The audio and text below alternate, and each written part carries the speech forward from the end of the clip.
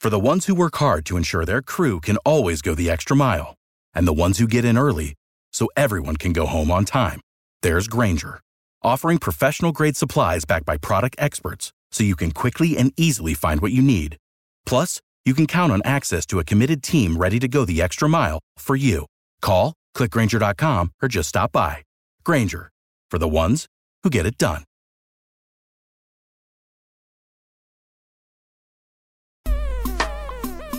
Niners on the road again, ED. That's all right. They have shown that they are road warriors. I'm not worried. The road again. Yeah, they won their first 2 games on the road. They go back on the road in week 7. This is the Believe in 49ers podcast on the Believe Podcast Network. He is Super Bowl champion Eric Davis. I am Rashawn Haylock. Niners at Washington coming up this Sunday, and that's going to be another one of those breakfast with the Niners games, ED. 10 a.m. kickoff, something that you said doesn't really matter one way or the other. Niners have already shown that they can win those early kicks earlier this year with that win at Cincinnati.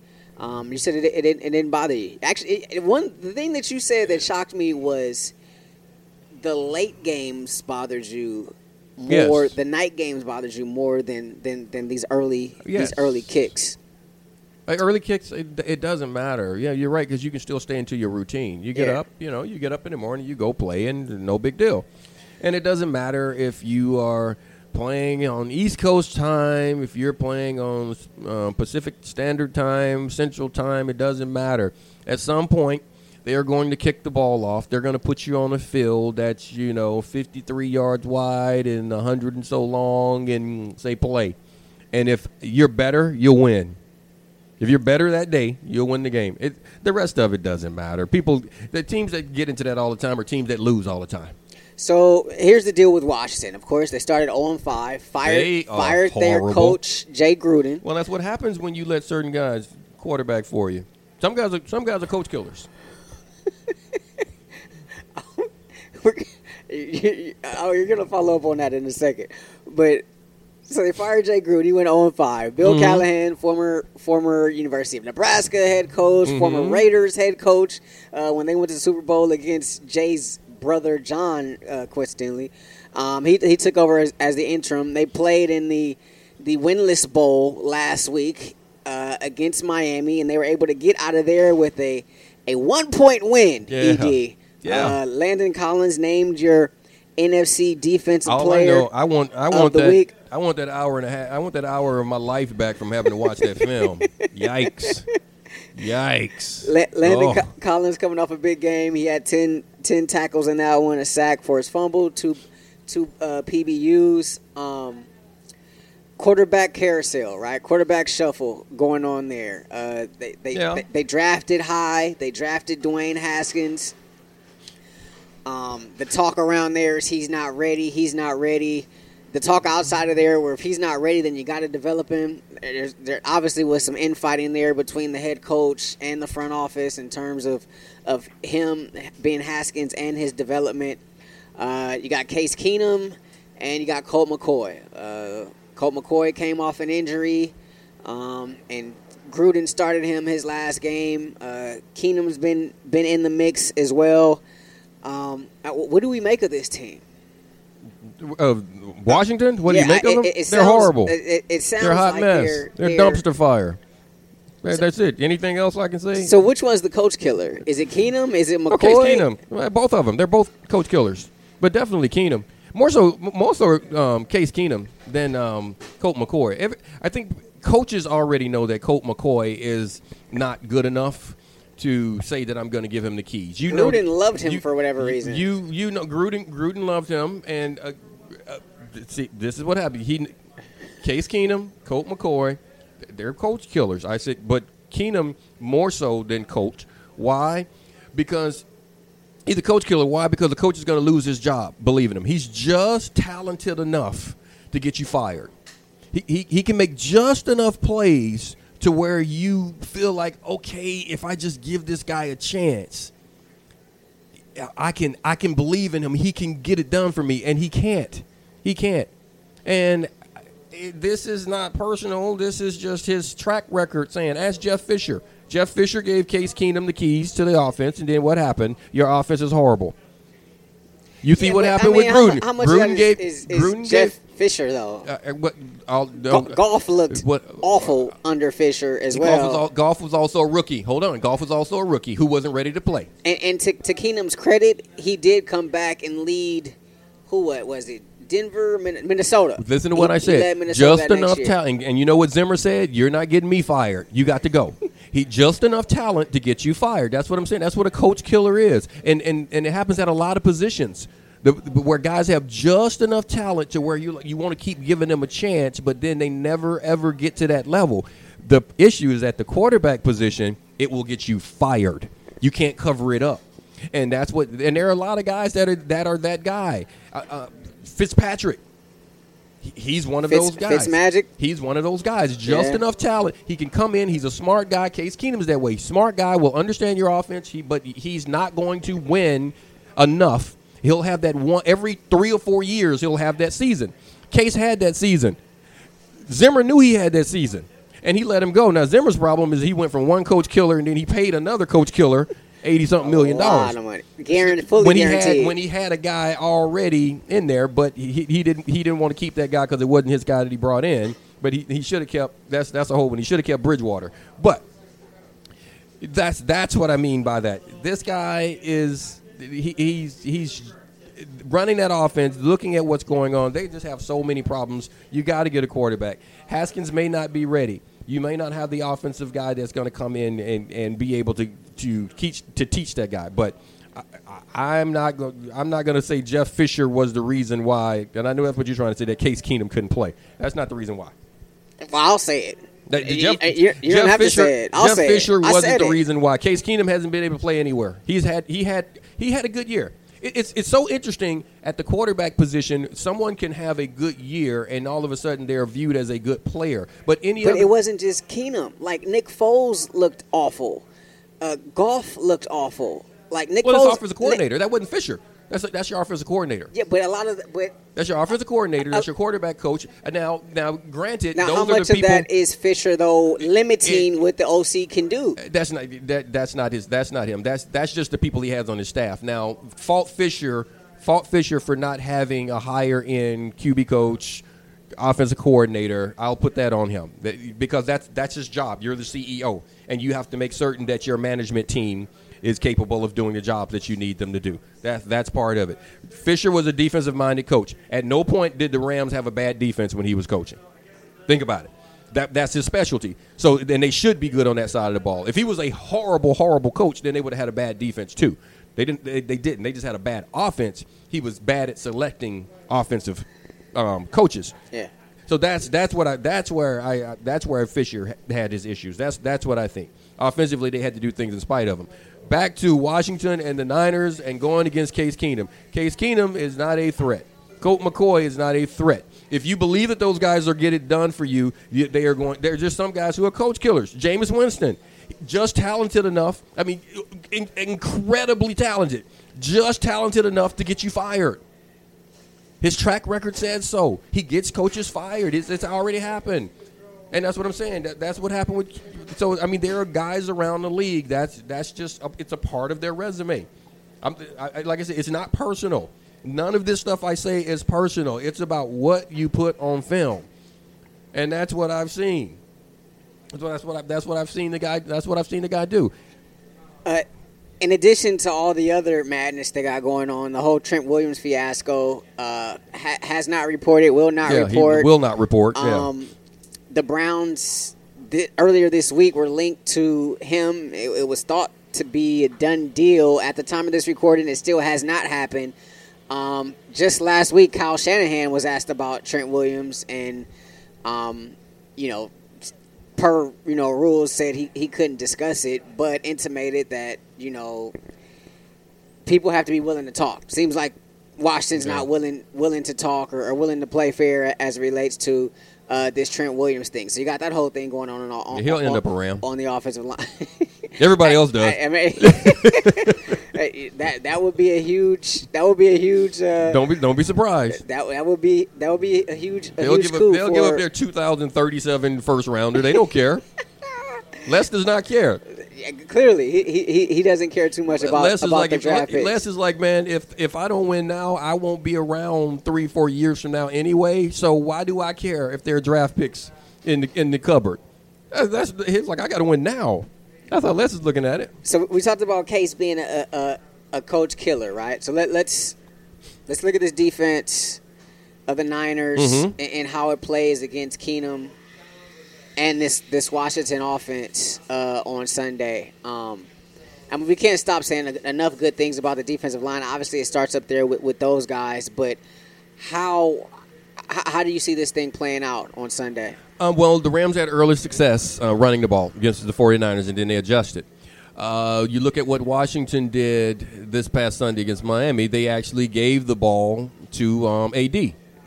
So, who was a healthy scratch, by the way, week one. Yeah. First time in his career that happened, which mind-blowing to me. I had no idea how or why that would happen, but that just seemed to be the beginning of the end for Jay Gruden. I can see why it would happen because it takes it away from – it takes it out of a coach's hands because you want to play a guy.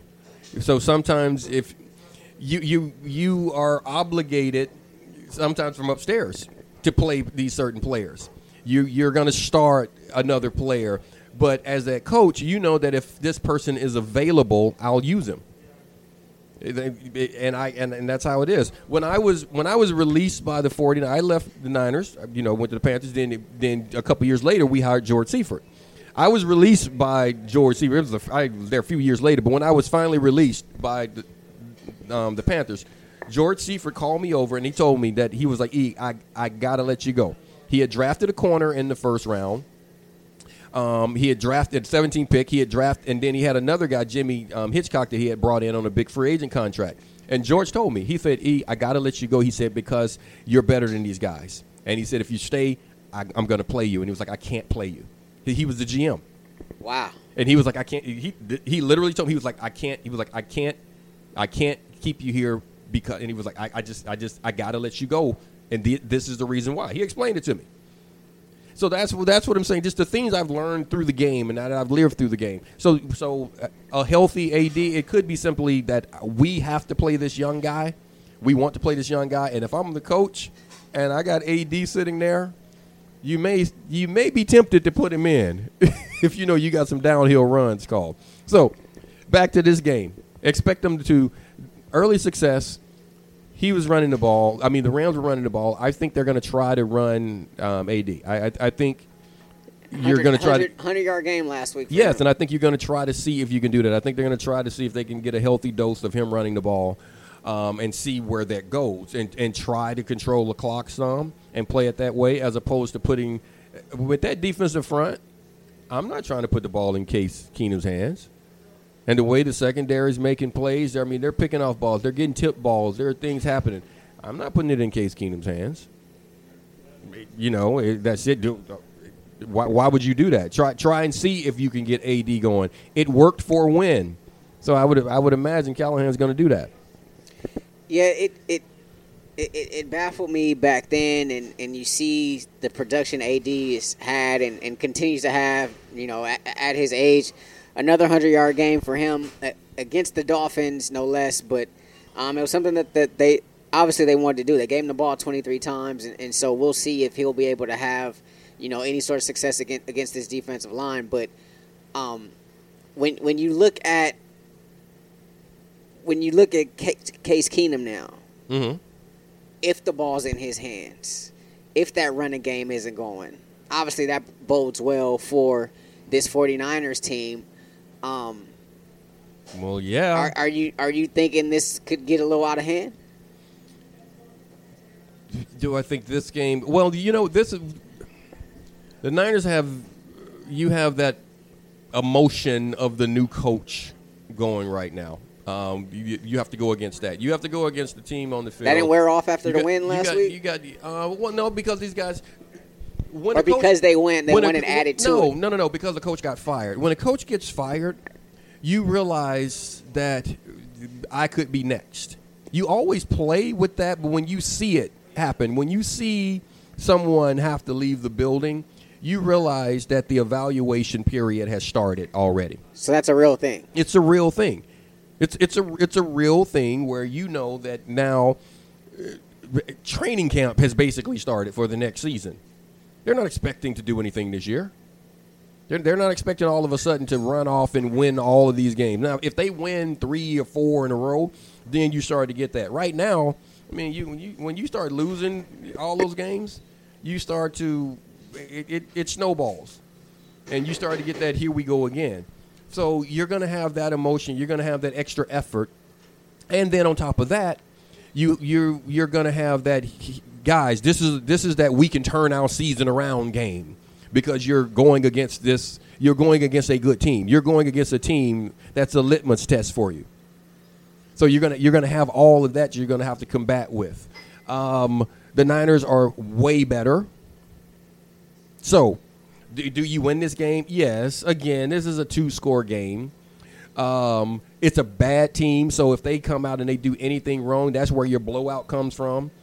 Early turnovers or something like that, then they can blow them out. But I would expect that the emotion and the fear factor of a bad day, it can get you. Because there are coaches and you know,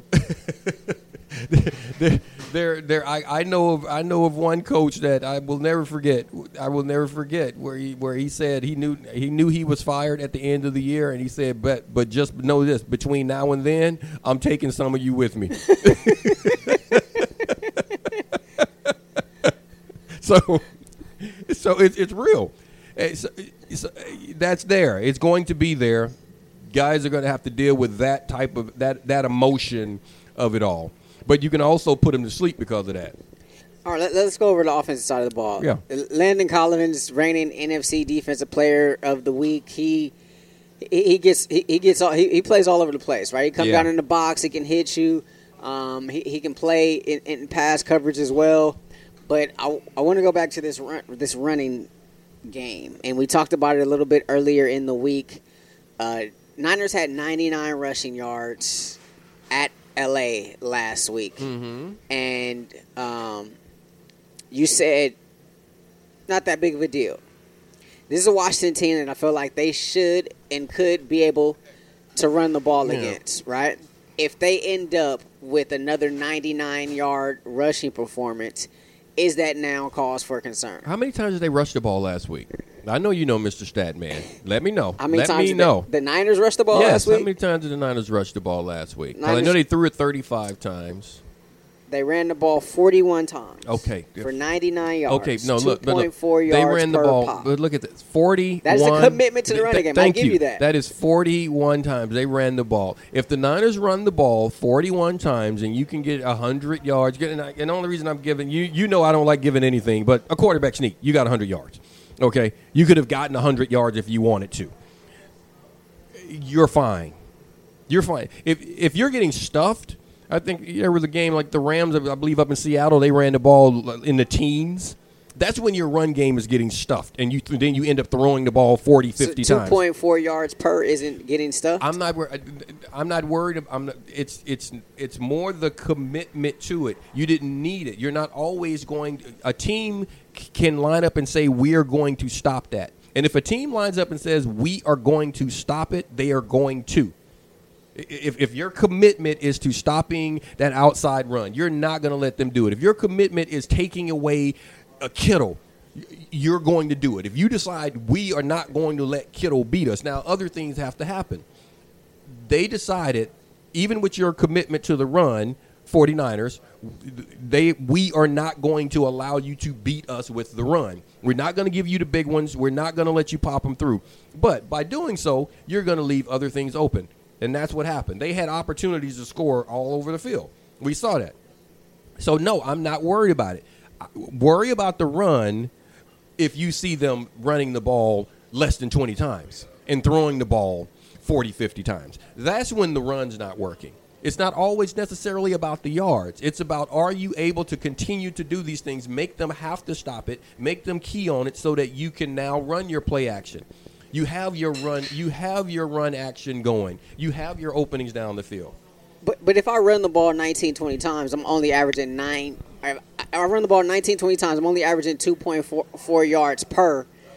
I get to a point where I feel like it's not working. I just want to abandon the running game. Then that's where you get some of those games with those low carry totals, right? So the only difference is Kyle just didn't do it. Well, no, you didn't do it because there are a lot of different factors as to why a run may not work, and maybe you didn't get that big one. The same reason you have those factors that you get this big run down the field.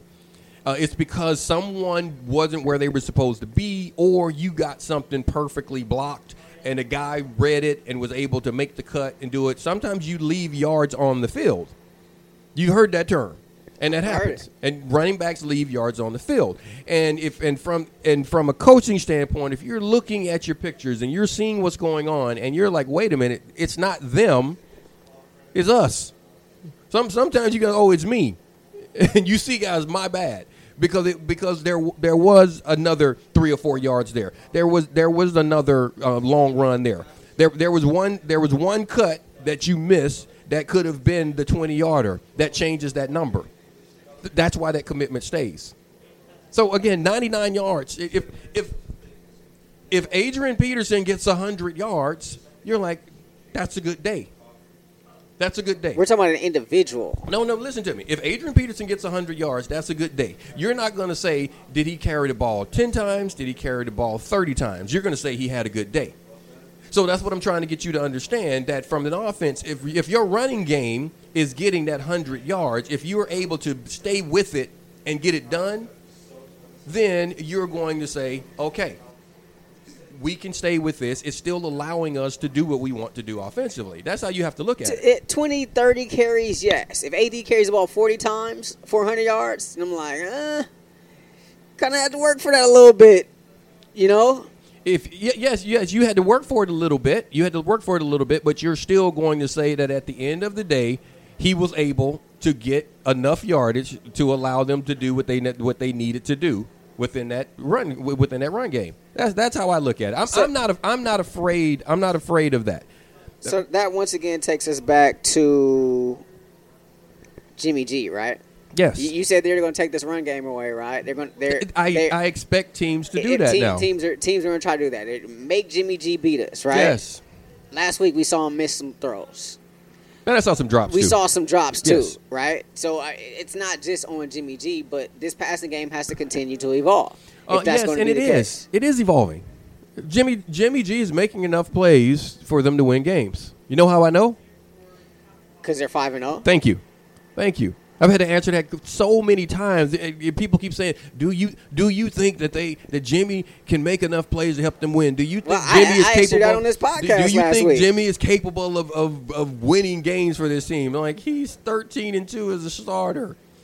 They're 5-0 right now. He's making enough plays for them to win. I think making enough plays for them to win. That's all you have to make. And him winning games are two totally different things. No, it's not. I think so. If he's not making plays, they don't win. If he's making enough plays for them to win, that just means he's not screwing it up. But if he needs to win a game for you, I think that's a totally different thing. He's done that. Because now it's on him. He's done that. The Pittsburgh game. He did it. He did. So why are you questioning? Game. So why would you question? And everybody, listen. Why question whether or not?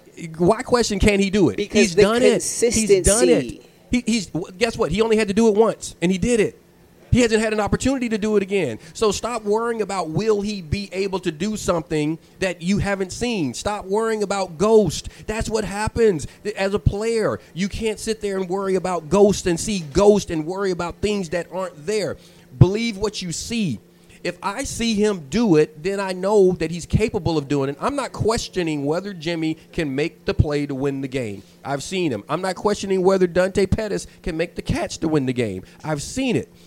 Now, it's up to them to do it again if they need to. But that's what I mean about making the plays that you have to make. They've made those plays. I don't want to, everyone, I keep getting this. I was asked this morning. Well, are they built to come from behind? You know, the way this offense is, I don't know if they're going to be able to, if they get way behind, are they going to be able to come back? Well, that's not how they play. This defense doesn't allow them to get way behind. So why do I need to think up this worst case scenario situation and say, well, if all hell breaks loose and the defensive coordinator forgets to show up and Kyle Shanahan benches Jimmy Garoppolo, then can they win? I don't need to do that. Well, I think it's because, like you said, everybody has that game, right? And maybe that game already happened against the Steelers with the 5 turnovers, But if there is another game down the road, then you try to find a way. A good team, you find a way to. Then that's what I mean. You find a way to make enough plays to win the game. It's not a question of you having to go out and throw for 10 touchdowns or the defense get 8 turnovers. It's that play. Can you find a way to make that play on that day? Because at some point, it comes down to a single play. And if you can make that play, there will be a game. If you can make that play, then you move on. This team has enough playmakers to where I think you can make that play. I've seen Jimmy. There are things that I don't think Jimmy has as strong as arm. I think Jimmy, he misses some throws. I think he's still growing. I think he throws balls because he's still, it's still on the coach, and the coach is still saying, this is what you're going to get in that situation, so let it fly, as opposed to pulling it down. I was watching Teddy Bridgewater this morning. I was watching their game against Jacksonville, and there were some plays in there where just the reads, flea flickers and these reverses and some play actions where he'd set up and to go to throw the ball, and you can see where he was expecting the coverage to be in a certain spot, and it wasn't. And he'd pull it down and throw the check down, or he'd throw it away, as opposed to just throwing the ball in those situations. And I was like, that's just the maturity of being under the center a little bit longer and seeing things. Jimmy's going to get there, but I'm not questioning whether or not he can win a game because I think he has an offensive coordinator that'll put him in position to be able to be successful. Now joining us here on the Believe in 49ers podcast, this man needs no introduction, and we're humbled because he's our very first guest in our inaugural season of this podcast. 14-year veteran, 10 of those years were in the colors, as my man ED likes to say. Vernon Davis, current tight end for the Washington Redskins. Vernon, appreciate you taking the time, man. How's it going? Yeah, good to be here, man. Thanks for having me. No problem, man. First things first, you got the Niners coming to town this weekend. Don't want you to break any news here, but Niners fans still love you. Just want to know how you're feeling. How are you doing from a health standpoint? I'm feeling good. I was looking forward to playing the Niners because that was the team that drafted me and the team that gave me the platform and the opportunity to be able to make something out of myself, and I showed that I could play this game at a high level. So it's an honor to be able to share the same field. Vernon, you healthy, right? Because you're concussion protocol. You feeling good, right? Yeah, I feel pretty good. I'm in concussion protocol, but I'm taking it day to day. But overall, I'm feeling pretty healthy. Okay, well, good. Since I know you're okay and your head's straight, I can ask you questions. You know me. I'm just going to jump right into it, man. What's the mood there since y'all got the coach fired? I think it's been good. Everybody's walking around, and it just they like what they're getting at the moment. Of course, the camaraderie that we've been able to build thus far has been good. There's been a lot made about just the culture there, right? How different is the outside perception versus the reality? What you guys are in right now. I think the culture is great. I mean, it could always get better with any team. It's just about the guys that you have in the building, the coaching staff, the owners, everyone chipping in together and making it something that we can all thrive in, right? And making it a winning team, a hard-working team, but a winning team. This is the last, because when I talk to guys, I like to just get stuff outside of football, but this is the last football question I'm going to ask you, because we a lot of attention has been given to the Niners team. Everyone's been talking about the way this defense has played, and Rashawn and I talk about it a lot. But you are sitting in a meeting room right now studying that defense, looking at these guys coming into this game. What do you think this Niners defense does best? I think they're playing fast. They're playing fast. They're attacking the ball wherever they see the ball at. That's where they're going to be, and that's how you play this game, especially on this level, the highest level. You always hear coaches telling guys to fly around to the ball and attack the ball. So when you look at film, that's what you see. That's why you see a good defense. Hey, Vernon, you just as an individual, we all know that this is the ultimate team sport, but you are a DC native, Dunbar High School, and you've already talked about your love, and I heard your interview, how you said, how your love you'll always have from the Niners, but I imagine there has to be a certain amount of love there for your hometown team. Compare walking out into Candlestick back in the day in those Niners colors, with walking out into FedEx in Washington colors.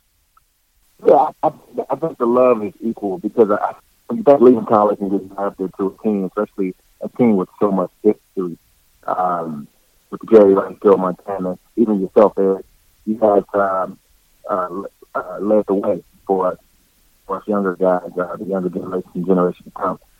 So with that being said, it's nothing like being on that San Francisco 49ers team for the first time in my life, being drafted and doing something that I love, and a dream coming into fruition. So that was truly amazing, something I wouldn't trade for anything. And then getting picked up by the Redskins, which is a team that I grew up rooting for, a team that I thought was going to take me when I got drafted, a team that I saw go to Super Bowls, a team my entire family rooted for. So to be able to play in front of friends and family back in my hometown, I'll also cherish for the rest of my life. Even though there's getting drafted in terms of my hometown team is totally different, but it's the same kind of love and that feeling definitely resonates within me. The fact that you are home, though, what are some of the pitfalls that come with that? With being at home, with playing at home, staying at the club, all the homies want you to get tickets. Give us the real, Vern. How tough is it to play at home? I'm sure you're happy about it and excited. The team you grew up rooting for, but I mean, there's got to be some challenges that come along with that too, right? Yeah. Well, it wasn't a challenge if I was younger. Now that I'm older, I'm 35 now, so coming back here, being a lot older, I've seen a lot, I've done a lot. So a lot of things that I used to do, I don't do anymore. I have 3 kids, I have a fiance, I'm a businessman, entrepreneur, and I take football seriously, so that I can go out there and try to be the best I can be, not just football, but all around. So with that being said, it's a lot different. You learn over the years to say no. My favorite word has become no. So we know how that gets. Friends asking for money and all that stuff. So you have to say no. Hey, Vernie, I like what you just said. You're older now. You've seen the game. You've seen it from a different perspective, and I'm sure you've learned along the way. And you are one of those AAA rated persons. I mean, you're an artist. You're an athlete. You're an actor, and the question I would always get is, if you couldn't play football, what would you be doing? What would be important? Well, you can play, and you are playing. So let's throw that out. What is the most important thing to Vernon Davis right now, moving forward? The most important thing to me right now is my faith, philanthropy, football. I mean, in that order, that's what I believe in. That's what I base my life on. That's what I surround my life around. Those points right there. What do you try to get the younger guys in this game right now to really focus on? There's a bargaining agreement coming up. We know how social media and everything now is sort of looking at athletes in a certain light. What do you try to get these young players to see? Just try to get them to be good guys, right? To do the right thing and be cognizant of doing the right thing and show love. Love, doing right and showing love is the most important thing we can have. Having peace, having joy, being patient, kind. All of those tangibles can take you a long way. And it's very important to have that, especially as a young man, because the foundation that you lay out is more important than anything. You know what I mean? Because you're going to have to rely on that foundation later on when times are hard and you fight through adversity, or when you're just not having a good day. You have to rely on those tangible items that you have right there in front of you. So that's my main Those are some of my words to them. My man quoting 1 Corinthians. I see you, VD. I see you, Big Dog. Vernon Davis, former great Niner tight end, joining us here on the Believe in 49ers podcast. You talk about some of the philanthropy work that you're doing. I want to get into Vernon Davis, the actor. How would you compare yourself, as an actor to, some of the other guys out here on the big screen trying to get it done? I think right now I'm pretty much starting from the beginning, but I've made some good progress along the way. There's a film coming out called Hell on the Border that I did recently back in February about the first black deputy along the Mississippi River named Bass Reeves. I played a character in there called Columbus Johnson, who was taking people from the South to Kansas. So that was a big role for me. So I look forward to that. But at the moment, I'm just grinding, man, like I did with football in the beginning, trying to be the best I can be. Yeah, I saw you go through that grind, man, and I was talking about a few of the plays that you made, and it's funny, you've come a long way from those days where Singletary was up there saying that he couldn't win with you. I think you're a type person that you can definitely win with. I saw how you changed all of that. And I love hearing what you're saying right now. I know you can't stay with us too much longer, man, but my last question for you is something that is always interesting to me whenever I talk to guys, because people always assume it's going to be the play that they see and they remember. But what is your all-time favorite Vernon Davis football play that you've made? Can be at any point throughout your career. Probably a catch three. That was that play. When I was a kid, I would always have dreams about hitting the game-winning shot, whether it be football or basketball or just any sport. You just see it, but you can't really tell what that sport was. You know what I mean? You just know you did something special in that dream, and you can hear the crowd going wild. You see people chanting, holding your jersey up and chanting your name. You can hear that. Those sounds and that scene, the atmosphere, it all happened in a dream, and to be able to bring it into fruition in real life is a moment that you'll always cherish and you'll never regret. So I would have to go back to that play and say that was my favorite play of all time because of what it meant and where I first saw it. The dream. Which felt better, the dream or reality? I think reality felt a lot better. 14 years in, the man can still catch, can still run that 4.3 40, still getting past defenders. You can't still run a 4.3. Oh, of course he can, ED. Oh, man. Now, I can run a good 4.4, but I don't know about 4.3. Good 4.4. Nah, he's just being modest. Callahan earlier this week said he could. I'm going to take Callahan's word for it. Vernon, we appreciate the time. Great Niner that you are. Thank you for joining us here on the Believe in 49ers podcast. Hopefully we see you out there Sunday. You guys. Appreciate it. Absolutely. You were doing the radio during portions of his career there with the Niners. Give us a couple of your top Vernon Davis moments. Oh wow! And then we'll get to all your tweets after this. But what are some couple moments you have? Looking at Vernon Davis working after practice, trying to learn how to catch. Vernon just couldn't catch. It was like he was trying to use the back of his hands. An incredible athlete. No, seriously, like he was like using the back of his hands trying to close them together instead of the palms to hit the ball, like he was just like flippers. But I remember Vernon after practice, every day before practice, on that jug machine, just catching balls and guys throwing to him and working at his craft. So I remember those are the things that people don't see, where a player is trying to make himself better. He's working, not just settling on where he is, and he worked on doing it and getting better at it. So that's something I vividly remember seeing him do. I remember sitting there watching him get thrown off the field by Mike Singletary. I want winners. I remember that and him walking off. And the biggest thing about it is that I remembered how he handled it. It was embarrassing to him. He was embarrassed by it.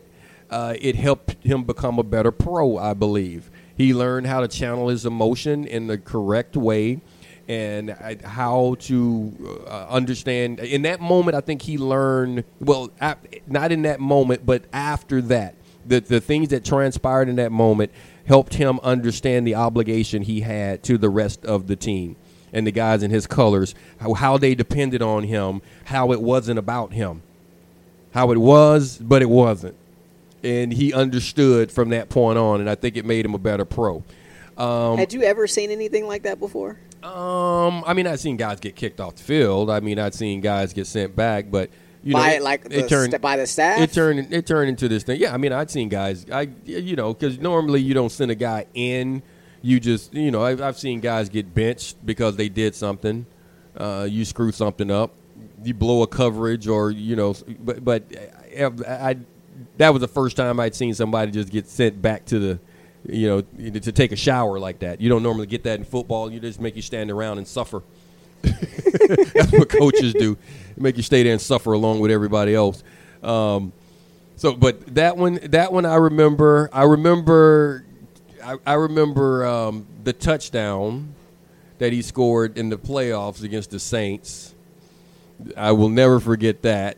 Because I was sitting there and I was waiting for them. I was waiting for them to run that play. I could see it coming. The defense the Saints were playing, I knew they were going to play those two high safeties. And I was like, if Vernon can get inside of Roman Harper, right, it's a touchdown. I was like, I knew it. And when I saw him come out into formation, I was sitting there telling him in the commercial break, I was telling Ted, run this route, just run. And they did. And that one right there I loved because I remember that moment. I remember how important that was to the fan base. More importantly, I remember how important it was to the group of guys, how important that play was to the guys in that huddle, because they had lost a lot, man. And that group of guys, Patrick Willis and Frank Gore and Vernon Davis and Alex Smith, they had all come up and they had been losing. Yeah. And they had never won in the colors, and they had never heard the crowd scream like that. It was a different feel in Candlestick when you were winning those type games, man. And they had never felt that. And it felt so – watching them win that game, and that's why I remember it so much, watching them win that game felt better than any game I had ever won. Wow. Because I knew how much those guys had gone through and how important it was to them. And to feel Frank and those guys win that and finally have that feeling to know what it was like and to feel that particular love from Candlestick, there was nothing like it. And I wanted them to feel that, and it felt so good in that day. That one right there was a big one. And then my last one for Vernon, I will never forget when Cam Chancellor. When Cam Chancellor tried to knock his soul out of his body on a fade route down the sideline, Cam bodied him. And Vernon came to the sideline and said, I think something's wrong with me. Cam's a big boy. Vernon said, I think something's wrong with me, and came out of the game. I will never forget it. Cam hit him in his chest so hard. I'm telling you, his soul literally left his body and floated out of the stadium somewhere in Seattle. It just floated away. Wow. And I remember afterwards them telling me, like, Vernon came to the side. That's what I was told, that he came to the side and said, something's wrong with me. Like, he knew something. He probably realized that his ghost was gone. Wow. Wow. Cam was known for lowering that boom. You talk about Legion of Boom. He was the one bringing the boom. Cam Chancellor was. Cam was. he literally. He was dynamic. He was trying to catch cases up there, man. Yeah. He did not try and make friends at all. You talking about levying a tax? Oh, but man. yes, he did. I mean, the ghost of football games past. he knocked it out of him. Oh, man. Oh. Now time for some of your tweets. What we got? Some good stuff there on Vernon Davis. Shout out to Mike Andrews at 49ers, Mike_NFL for his support. Also, my man Jay Campos. I don't really do the rock stars, but the pina coladas I'm down with. Of course, Edie hasn't come along on that yet. Your pina coladas. Hey, come on, man! Yikes. Look, the people love them. Get a glass of milk. The people love them. You did drink a glass of milk. Some of these we talked about a little bit earlier in the week. Mm-hmm. The impact of the Ramsey trade, we got into that a little bit. Here's a tweet here from Sean Anderson. He wants to know, how is Shanahan the most underrated coach in the NFL? How is he the most underrated coach? Well, I think Do you think he's underrated? First of all, I don't think he's underrated. He's underrated. I think people realize now. You see what he's done. You think about what Washington's offense was doing when he was on that staff. You think about what Atlanta's offense did when he was on that staff and where they are now. Okay? You look at what's happening with the 49ers. Yeah, 2 offensive coordinators later. I think that you are you now see that he is a more than efficient play caller. You see that he's an excellent football mind, and I think the league sees it now. I think people who pay attention to football know that. I don't think he's underrated. You don't get all the praise until you win. That's a part of it. You're gonna have to win big. He hasn't won big yet as a head coach, so it's coming. Last one here from @Chance206. How did your 94 team handle rookies like Young and Floyd being in key roles on the squad? And do you see similarities with Bosa and Samuel, etc., on this year's squad? Earlier in the week I said we were talking about how do you treat rookies. You expect them to play, you let them play. We did say that. When you come in, you're hazing me here in front of the nation. I wasn't hazing you at all. When they come in, when they came in and were put in roles where they were expected to perform. All we did was let them know the standard, and that was it. You know the standard, and it's not going to be lowered for you. So the expectations were high.